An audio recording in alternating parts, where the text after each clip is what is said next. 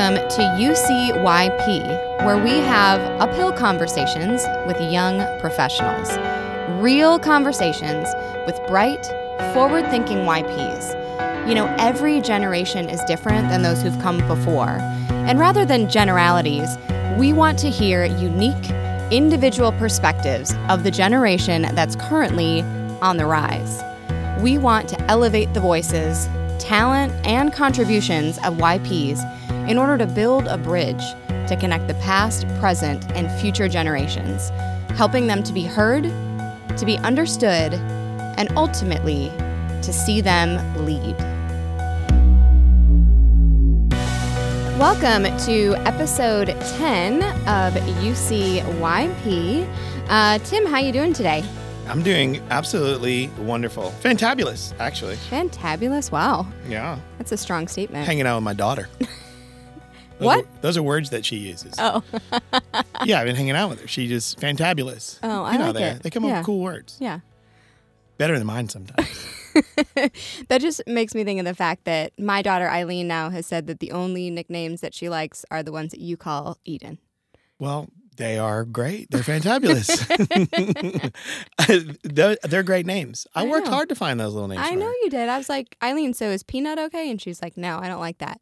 I've been calling her that since before she was born. And now she's resisting it. It's too bad. I'm still going to call her that. You can call her that. But what I'll do is whenever I see her next time, I'll say, hey, you want the nicknames like Eden has? I should get her a shirt with one of them on there. Yeah, she'd love the heck out of that. So, hey, what about you? What have you been up to? Oh, man. Let's see. I went to the Notre Dame-Georgia game, which was pretty awesome. There was a lot of Georgia fans there. There were a lot of Georgia fans there, absolutely. And it's kind of funny, actually. Some of the, one of the guests that we had on the show, Harold Hughes with Bandwagon, I sent him some pictures, and he was also wondering what it must have been like in there with all the red. But it was pretty intense. Yeah, I saw it on TV. It was a great game. I wish we would have won. Notre Dame would have won. However, it was a great game, and it was a 1-point loss. I know. So it wasn't too terrible. No.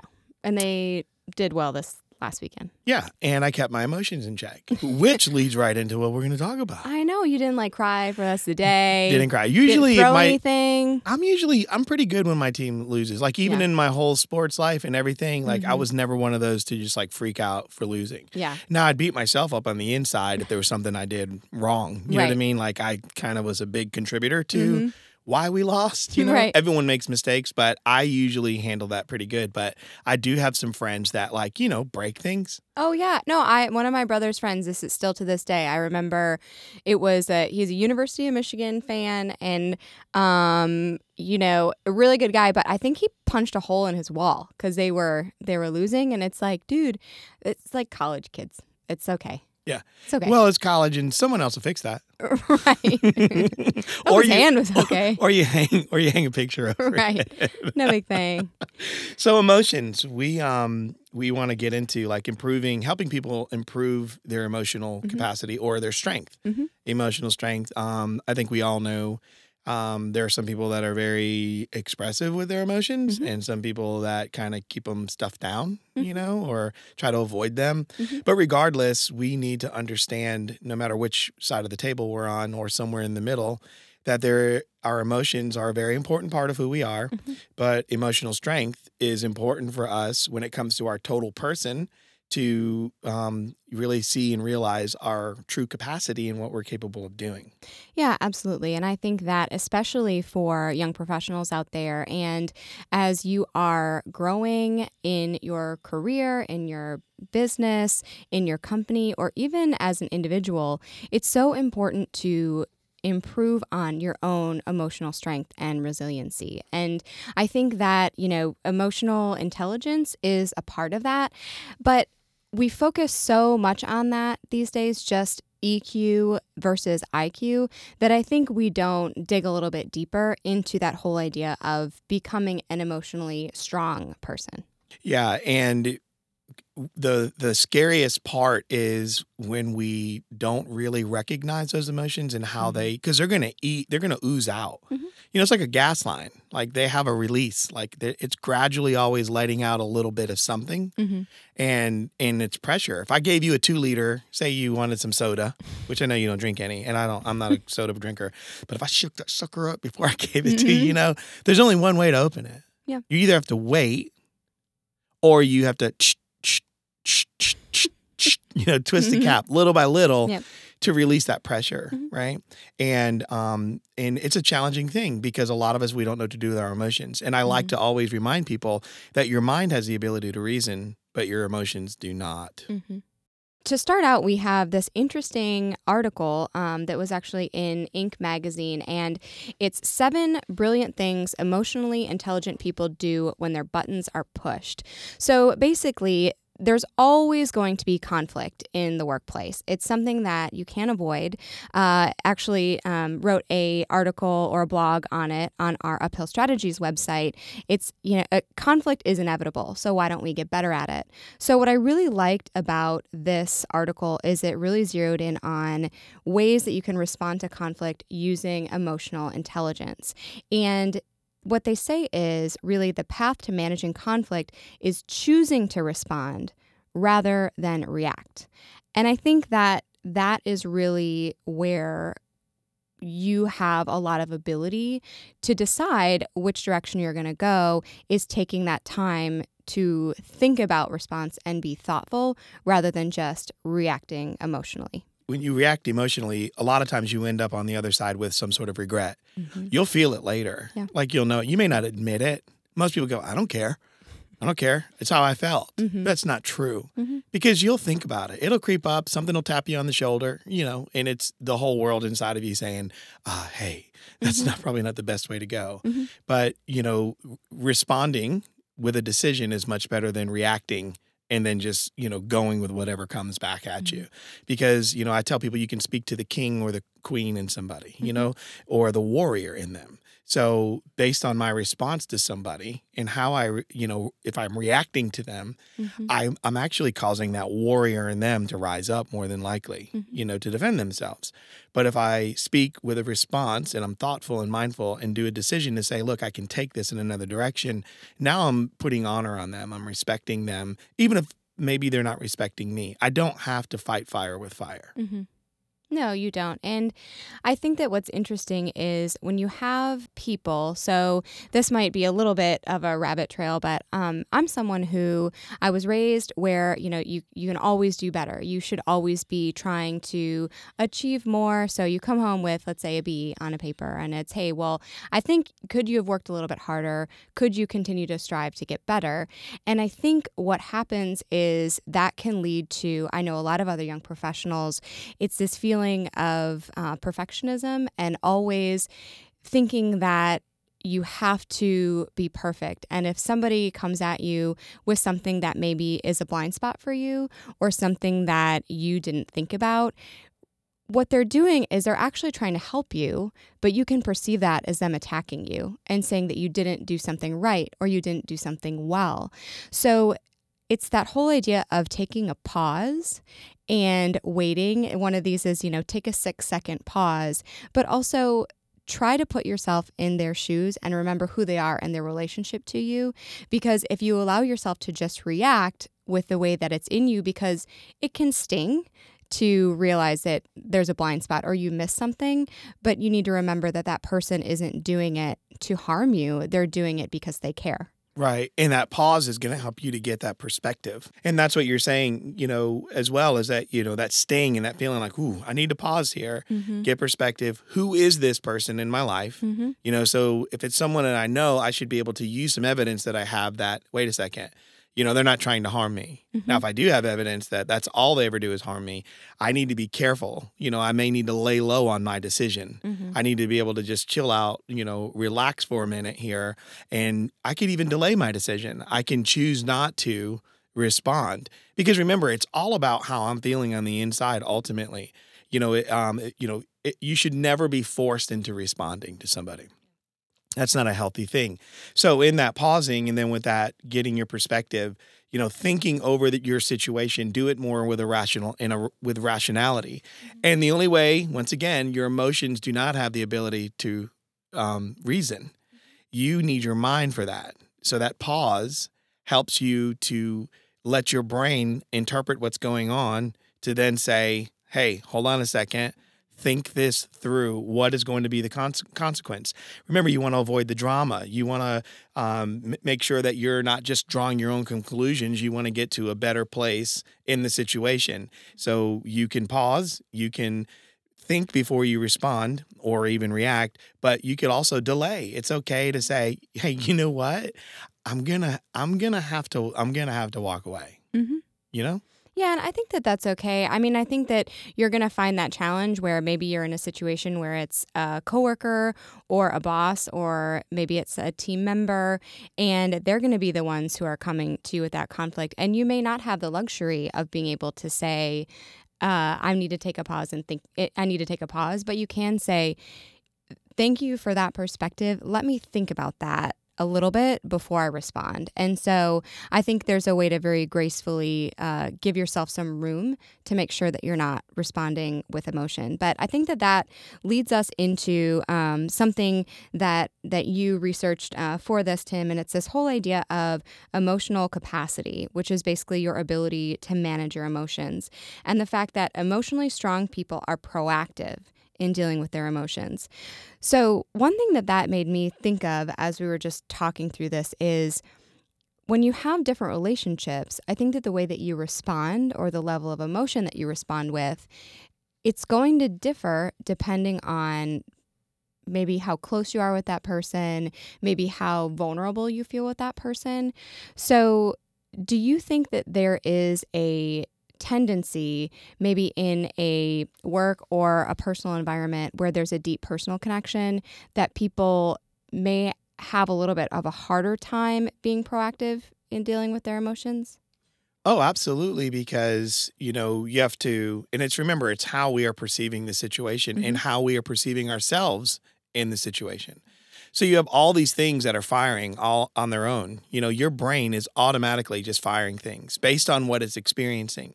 Your emotions are sending off signals, and your brain is, without really your participation, trying to now define and to clarify exactly what is going on. I'm reading this great book, and just think about this. If I were to tell you, like, here's a story of a guy, he's in the woods, he's walking, then he sees a grizzly bear. Okay, so I'm telling you this story. You start to imagine this grizzly bear is 10 feet away from him. The guy begins to run immediately, right? Like he's taking off to get away. These things are happening in this man based on a response because he ran into it. What is he experiencing at that moment? Immediately, his brain, without thinking, has automatically brought memory forward and said, this is what needs to happen. This is the danger in front of you. All of those things they're real. Right? They're all absolutely real, and they're going on inside of him, right? And so here's this person running. Another person may choose to do something else based on whatever is in their catalog or their memory. So they're working with an existing, subset of information. There's information there that's already there. Well, what's interesting is you could tell that story to someone or write it in a book, and a person can read it, and let's just say that story is concluded with some ending, but you read the whole thing. And if you're really a person that enjoys reading and thoroughly reads and tries to put yourself into what it is that you're reading and move into it, you can literally experience the same exact emotions that person supposedly had in what was written, or based on this true account or fictional, whatever it is, if it's a story. It's interesting that the real and the not real are exactly the same based on how you're perceiving it. Your person, your emotions are going to interpret it the same way. You know what I mean? You can get goosebumps. You can get chills. You could feel, if it says that this man was captured and his bones were crunched, you could even maybe feel like there's depths of feeling that you can get because of, once again, it's how you are perceiving this situation. So you're absolutely right. Based on where we feel, do we feel like we have position here? Do we feel like we're an equal? Do we feel like, we're subordinate? Whatever it is, you're going to interpret based on that. And yes, it will make it that much more challenging on what it is that you're going to do. in how you're going to respond or react. I think that what that makes me think of is we were talking about this, I think earlier today, actually. It's this idea that a lot of times what we do when we catalog certain things that happen, we tend to really hold on to those negative things or those bad experiences rather than pull on those good experiences. So when let's say you get hit by something that just surprises you. So you think you've done a great job on something, you're rolling along, you're getting your stuff done, and then someone just points out something that, like I said, a mistake that you made, or comes at you and there's something else going on and it just tears you down. Like you can just completely feel crushed by this one thing, even though you have all these other great things that are going on. This one thing can really just bring you to your knees. And why do you think that is? Why do you think is it that we don't do a better job holding on to those positive things and focusing on those? Well, I feel like just as human beings, what we do is it's easier to mark memories of negative things than it is on the positive things. Yeah. It's a lot easier for most people, by and large, to bring up a negative they can identify with quicker than anything positive. Mm-hmm. And it's not just positive thinking. It's understanding that we have to be proactive with our emotions. I think that's the first and foremost thing, is that we have to say, I want to be proactive with my emotions. And motions, what's interesting, the word is motion in there. So you have to have motion, right, with your emotions. And so it has to move to a better place, because if you let them sit there, you're only going to spin your wheels and get stuck. And you can always now find things to confirm what you're feeling, to continue to reduce and break you down. And I believe that by and large, as people, because of our struggles sometimes with our own self-image, we put ourselves into this spot where we somehow, either through some sort of weird justification that maybe what's going on and the way I'm feeling it's because it's true, like it's true. Or we're so much in defense of something that we want to fight for, why they can't see that whatever is happening. You know what I mean? Like, that is not true. And we find ourselves on the defensive. So it's still being reactive. So whether we're going to the negative or we think we're defending ourselves, but we're still reactionary with it, that's not the way we need to proactively deal with our emotions. We have to understand a lot of this has to deal with how we are perceiving ourselves, more so than it is what we're experiencing from the hand of another. Mm-hmm. And I think that the opposite of that is we had a great conversation with Camille Preston on the Uphill Conversation show, and she talked about with emotion, their emotion has a great deal of energy, and if we can do a better job cataloging those positive things, that's something that we can really grab onto when we get into one of those situations where something doesn't go our way. Right. And that's because auto-suggestion can kick in. Our person can now take the evidence that we have cataloged, as Camille shared in our podcast, and that can be the thing that comes up. It's kind of like reaching for something, right? A baby reaches for a rattle. It's not sitting there thinking about what muscles to move. It's just reaching for it. And then 2 weeks later, not only the baby can reach for it and grab it with pinpoint accuracy, but then they can throw it without thinking about it. It's just what begins to happen. Well, now as we get into living our lives and our bodies are doing the things they can do, you can sit at a table, I can be talking to you, not even looking to my right, reach over, pick up a pen, because I know where it is in the proximity of it.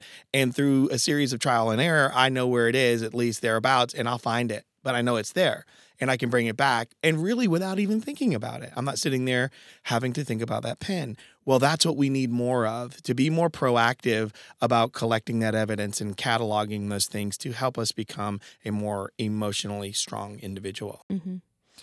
And so I think that's really great, talking through just that first thing. So number one, how can you improve, your emotional strength, and how can we elevate our emotional capacity is to be more proactive in dealing with our emotions. Yep. So the second thing that emotionally strong people do is that they don't waste time feeling sorry for themselves. So, and what I love about this is just this note that you can't moan and lead at the same time. Oh God, that's so true. I'll never never forget I had someone say that to me. When so I used to go to Central America a lot, and I would go 2 times at a minimum a year and sometimes 4 times. So I would go in the spring twice and then the fall, winter twice. And then at minimum it would just be 1 time spring, 1 time fall, winter area time. And so I'd either be in Nicaragua, Guatemala, Belize, that's where I would go. And so I'll never forget I was in charge of this group, and I had all these people that were probably 20 years my senior, and they were all professionals, all in their own right, but I was put in charge to lead.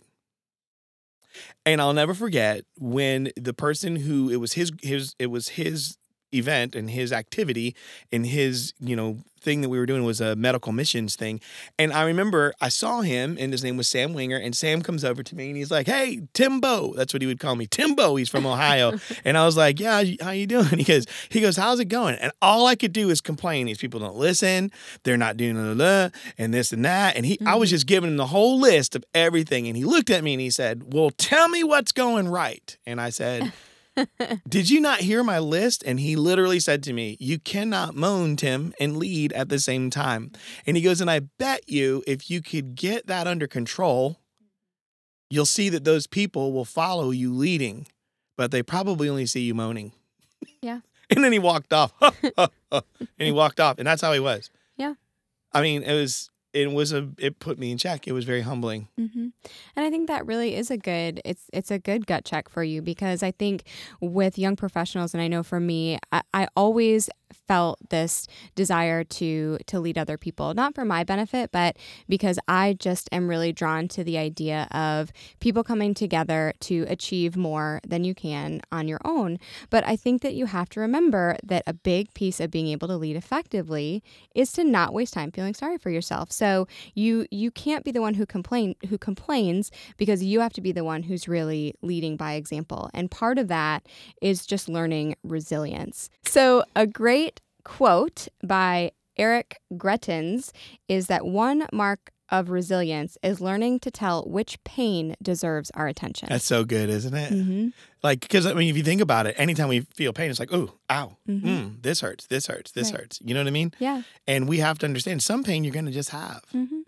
But which one really needs your attention? That is such a good Well, quote. and I think if you want to be a leader, you have to become more resilient, because I think that you can't allow those smaller pinpricks or those little pains. You just have to deal with them, because you have to protect the people that you're leading from those things. And I can honestly say that was, once again, another early lesson for me. I'm not going to go into a story or anything, but my gosh, sometimes I felt like I had no resilience. I could just get the gut punch, and then another one, and then another one. And then it's like, well, I quit. I'm taking my ball. I'm going home. Yeah. You know what I mean? Mm-hmm. And it's just, and maybe, people listening going, "I wouldn't do that." That's fine. Everybody responds and reacts differently. We all have different lives, different paths in our lives, different things that have affected us. And remember, our catalogs are different. And so we're retrieving information from a different catalog. But man, oh my gosh.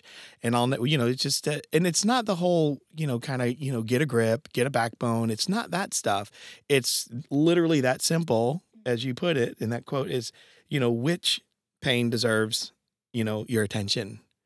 Because if not, every pain is going to feel like it needs your attention. And you're just going to be a blob of whatever. It's going to be a mess. Yeah, and I think to go along with that is our next point, because I think that you need to also understand that you don't need to wear the emotions of other people, and you also, just because you're on a team with someone or you're leading someone, just because they're feeling a certain way, you don't have to own that for them. You can work with them, you can help them go through it, but you don't have to wear the pain of all those people around you. And you also, if someone comes at you, you can choose how you respond rather than react. Right. Take that pause and get some perspective on it. Mm-hmm. But also, it's important for you to know who you are, right? Yeah. Because if you don't, what's going to happen is in any relationship, there's going to be a person possibly stronger than the other, emotionally stronger. And what tends to happen, if you don't really know and have that confidence of who you are, you can be controlled by the person who's, they're not as emotionally strong as you, because you're going to find yourself, like you said, taking on their stuff or not knowing what to do with it, Mm-hmm. right? Right. Putting yourself in jeopardy almost, which is not a healthy way to do a relationship. Mm-hmm. And I think it's just that. So just to say it clearly, emotionally strong people do not allow others to control their relationships. So basically it's taking ownership of, what is the role that you are in within the relationship? Who are you in that relationship, and making sure that you are being authentic to yourself. So, the easiest thing in the world is to be you. And the most difficult thing is to be what other people want you to be. Yeah. And I tell you what, here's something that's really cool with that is think about this. Dysfunctional people want others to function on their level. Mm-hmm. Average people want others to be average. And high achievers want others to achieve. And so if you can understand that paradigm, you have to understand this same thing goes in this arena of emotional strength, that sometimes the person who doesn't operate with their emotional strength, and if you're the person that's a little, you're stronger than this other person, if you're not careful and you don't understand those distinctions, you don't have to participate in that. And why do you think it is, Megan, that people just feel the need to just join in when a person who's emotionally weak, possibly, or weaker, and the person who's stronger, they kind of just cave and they give in? I mean, I think that I think that's that basic human desire to be understood and to feel included and to be a part of something. So I think that it can be really tricky, especially if you get into a situation where you allow somebody else to you allow yourself to wear someone else's perception of you because you feel like it's the only way that you'll be accepted by that person. That's a scary thought. Yeah. But I think it happens, and I think we all do it. I think we all do it. I mean, I definitely know for me, I'm on the upper end of what is considered young professionals, but I know early in my career that was a really hard thing because you're in, maybe you're in a new company, you're learning new things. There are so many different people who you can learn from, and and I think we've even talked about this before. The way that somebody teaches you to do something, that's how they're teaching you how they view the world and how things should be done. So I think that it takes someone with high emotional intelligence and also a good amount of self-awareness to be able to differentiate between, is this person teaching me from their perspective in doing something the right way, or are they just teaching me and showing me something in how they believe it should be? But I know that it can be, as a young professional in a new company, in a place where, you just feel like you're learning and you want to fit in and you want to be a part of the culture. If you allow yourself to be in a relationship with somebody who is pulling you in a direction that feels like it doesn't go with your authentic self, it can be really hard to go against that because that emotional need to be accepted and to fit in. Right. And I think when you know who you are, remember, like you said, the training, it's like this is what a person believes, and so this is what they're teaching you. Mm-hmm. It still ends up being in your lap. What do you believe about it? You can't consistently behave in a way that's inconsistent with how you view yourself or what your belief system tells you, right? So one of the things I like about this is, I wear different hats, So who am I? I'm a business partner. I'm a father, husband, friend, neighbor. Like whatever you are, you have a hat for that. And you have to know how to relate with those, in those relationships. So they all have a different way of relating. However, my need for emotional strength is still going to be the same. You know what I mean? Like I don't need to change who I am. I just have to relate differently. And I have to really learn about who I am in order to do that. It reminds me of this really neat story. I'm going to tell you really quick. So, there's this book that I read and in there's a story that Dr. Henry Cloud likes to tell. And he's one of my favorite psychologists. And so he talks about this man who has this company and he wants to retire and he wants to hand it over to his son.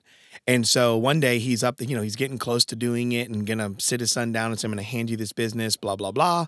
And so long story short, the dad comes out and looks and he sees his son berating an employee, just tearing them apart and just screaming and demeaning them. And so the father comes right down, grabs his son and says, come with me, brings him into an office and he sits him down and he says, I am tired of you doing that because I guess it's happened before. Mm-hmm. And he goes, and there is no way that I am going to sit by while you just work somebody over like that. Mm-hmm. And he goes, so you're fired. Wow. Like literally just like that, you're fired. And he said, now let me put my father hat on. And he says, son, I heard you lost your job. How can I help you? So, I'm trying to like imagine being in that chair, like. But you know what I mean? But it's like Yeah. knowing the difference on that. Mhm. So, but also if you notice, he had to relate with his emotional strength in different ways. But it's really telling that he handled it like this boss. Mhm. He protected people. He Mhm. wasn't going to tolerate that. And he put this kid in, even though it was his son, put him in his place, fired him. Then said, now let me be your father. Heard you lost your job. How can I help you? It's a different way of relating to the exact same person, which is interesting to me. No, I think that is really interesting, and I just sort of think about that whole idea of as someone starting out. I think that it's so important. I think one of the important things we talked about with emotional intelligence is empathy, and it's being able to put yourself in somebody else's shoes. But how do you think asking questions relates to being emotionally intelligent? Because I think that sometimes you can be in a situation where people are very open to maybe asking questions and saying, hey, can we look at this in a different way? And I think that sometimes people aren't. So how do you deal with the situation maybe that you're in where you know that something is in conflict with who you are in a relationship and you want to ask a question to try to figure out the best way to resolve it, but the other person is basically saying, you know, they're like isn't allowing you the room to even have a conversation? Well, you know, that's where I feel like that's where you can get perspective and pause. You need to, and I think it's still asking a question. It's more of like, would you like to resolve this? Would you like to have conversation around this? And then what you can do is you want to set boundaries. You want to do your best to set boundaries. And you even have to say like, I want this to be a two-way conversation. Do you? Would that make a difference if we could talk? One person shares their thought, one thing at a time, and then the other one's able to respond. You know, so I think you want to set your boundaries for how the conversation is going to flow. In other words, take turns. And hopefully most reasonable people will do that. Once again, it depends on what this person's being ruled by. Are they going to be emotionally ruled, or are they going to let their thinking do the reasoning for them and go, wow. So you want to put priority on relationship. You want to get back to the point that says, the reason I'm asking you these questions is because this relationship is important to me. So I'm wearing this hat, whatever relationship hat it is, in this situation with this person who doesn't want to give me the room.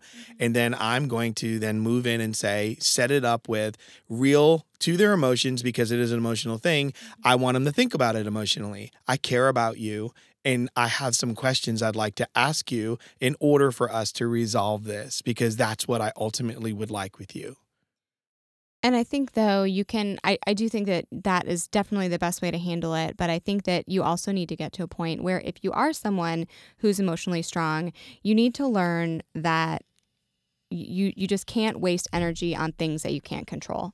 You are going to get to a point, you are going to have situations where there are things that are just beyond your control. I mean, outside of course, there's obviously natural disasters. You know, we had Irma come through and school got canceled, and, you know, those are things that you can't control. So allowing that so that's probably a great example. So what you need to do is you have this challenge in front of you. You have to say, okay, this happened. Now, what can I do as a result? How can I make this work for me rather than just being paralyzed by the fact that something is happening beyond your control? Right. And that's our fourth thing, Mm-hmm. that emotionally strong people do not waste energy on things they cannot control. Mm-hmm. And it's a fact of life that we all must understand the difference between a fact of life and a problem. A fact of life is something you cannot control or fix. A problem is something that you can fix. Mm-hmm. That's hard for us. Yeah. You know, because in some of our personality types, if you think about it, some people have more control issues than others. Mm-hmm. I don't know Guilty. any people like that. Guilty. But it's just that thing. Like, I got to be in control of this. Yeah. Do you really? I mean, that's the, not, I shouldn't say it's not that sarcastic, but like Right. for real, like, do you really need the control?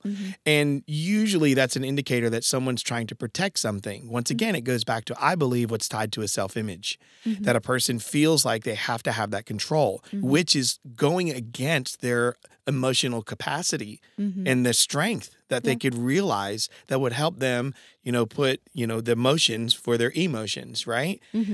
So there aren't many things that there are many things that we have no control over. But what are the things, Megan, that you can control? I think, when you think about that, definitely, my attitude. So only I can determine how I think and feel. I can manage my time. So I can decide, am I going to look at a list of things that I have to do that's 2 pages long, and am I going to sit there and let that paralyze me? Or am I going to figure out what are my priorities and how am I going to schedule those? And that leads into priorities. So only I can determine what's important in my life and give to those things. Yeah, and I think what I want to add to that is also the passion part. That's important for what I can control. It's my passion. I can't give you my passion. I can show it to you, right? That's the whole thing. So, I'm the one that will identify what I love, what I was created to do. Another one I want to add is the potential, that only I am the one. I can commit myself to grow. Nobody can force that on me. So I can control my growth, right? And my potential. And then also my calling. I believe that each one of us were fearfully and wonderfully made with a purpose by a heavenly God creator. I believe there's a mastermind behind us, just as we are the operator of our body and being, and we're the operator of this brain, which is like our supercomputer. A plane needs an operator, even a drone needs an operator. You have to have that. So we are the ones that get to operate this thing. I'm in control of that. I am, unless something, I'm struck with some kind of sickness or illness where I lose all kind of control. I mean, I don't know. That's the only time that I cannot. But I think those are good takeaways for people, for the things that they control. Attitude, time, priorities, right? Passion, potential, and calling. I'm sure somebody can come up with more on that list, but these are some little helpful tips. Yeah. Well, and I think that when we're looking at things that you can control, all those things, there's a choice. You can make a conscious choice of all of those things. So you're going to make a decision. Are you going to be happy today, or are you going to be stuck in the pit? Are you going to be creative, or are you going to be reactive? And so I think that's kind of a cool thing that Tim actually introduced to me last week. So why don't you talk a little bit about creative versus reactive? Well, what's really cool about it is if you take the word, the word reactive, and then you take the word creative, they both have the same exact letters. The difference is, obviously, reactive, there's an R in the front, creative, the C's in front. So if you have the word reactive, make the shift by taking the C and moving it in front of the R. And get creative instead of reactive. So I like to use that for myself. Like when I see, I'm about to react, I know that I want to create. I want to pull that C out to the front and be a little bit more creative in how I'm going to respond. That is going to help me also, because if I can give my brain a project to creatively solve this problem, I'm less likely to get so emotionally engaged that it's, just a big problem. It's explosive. And, when you watch, I'm a big fan of like Snapped. And like, killer couples and things I know it's kind of scary, but I mean, I like those. But, because I have a secret, like investigator in me, I think, a CSI guy. Yeah. So I that's my main thing. It's not these people going crazy, but it's interesting that how many times people, they say, why'd you do this? And they say, well, I wasn't thinking. And I think that that's really scary. It's emotions, like you said, are important. Those are central to what it means to be a human being. And they're what leads to so many of the joys and the passion and the wonderful things in life come from your emotions. But you can't let emotions rule who you are. You need to learn how to become more emotionally strong. And what that means is just really being self-aware, really knowing who you are, and really knowing what are those triggers? What are those things that are going to set you off? And as you learn those things about yourself, learn how to manage them better. And I wish I had somebody to help me with that, a little earlier in my life. I eventually got mentors and some coaches in my life that helped me with that. I was one of those, I had a long, long fuse, and I was one of those guys that slowly built the explosive device that I was going to let go, emotionally on you, and it was slow. I wasn't one of those quick fuse, boom, I blow up. It was, keep talking. You know what I mean? I was one of those types of people. But it was through coaching and mentoring. And those of you who are listening, you can find us on the website, just go into ucyp.co. You could email us, Tim at uphillconversations.co or Megan at uphillconversations.co. And if you would like to even just have a conversation with us, we could set you up, you contact us. We would even do a complimentary basic conversation with you for 15 minutes to just see where you are on that, because that's part of what you and I do, Megan. We work with young professionals. We work with business owners. We work with teams and companies, and we help them even in areas like this, how to process these types of things. And we help them with that self-image, that inner belief in those types of things. And we do it in a way that is really focused just on who you are. Once again, it's not about what our experience is. It's about finding out where you are, because this is what, if you look at a map, you are here. Well, your pin and my pin are in different places, right? So we want to encourage you, those that are listening, that if you are going, gosh, this is hitting the nail on the head here, I would love to have a conversation, and you can email both or one of us, and we will definitely set up, because we never want to see a person in a spot where they feel so emotionally weak that they're not able to realize their capacity. Mm-hmm.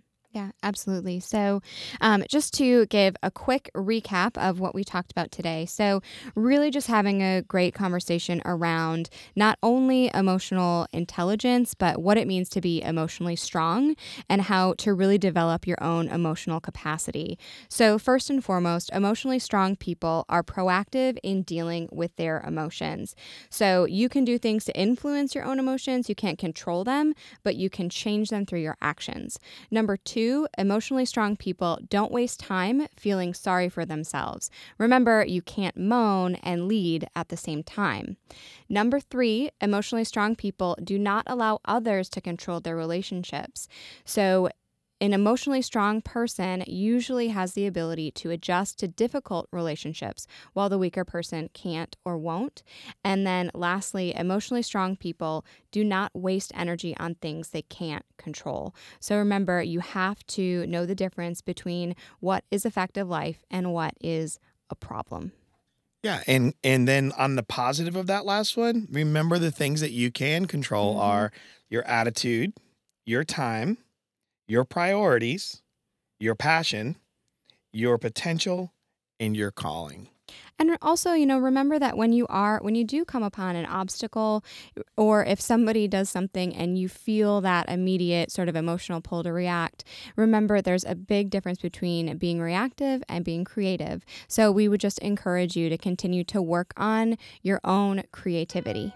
So everyone, remember, you can find us on Twitter at the UCYP. We also have an Instagram account, so you can find us there and make sure that you're favoriting and sharing our Instagram posts. We also have a Facebook group where we love to share just awesome information with you. We have some great workshops that we are working on right now that we're hopefully going to be putting out into the world in the next I'm excited. month or so. I know, me too. Oh, first one's around dreams. We're going to help you dream.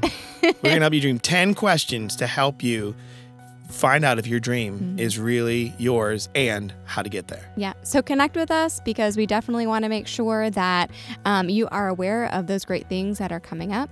So remember, at the end of the day, what we really want to do on UCYP is we want to elevate the voices of young professionals. We want to bridge the gap between generations. And more than anything, we want to inspire you to lead.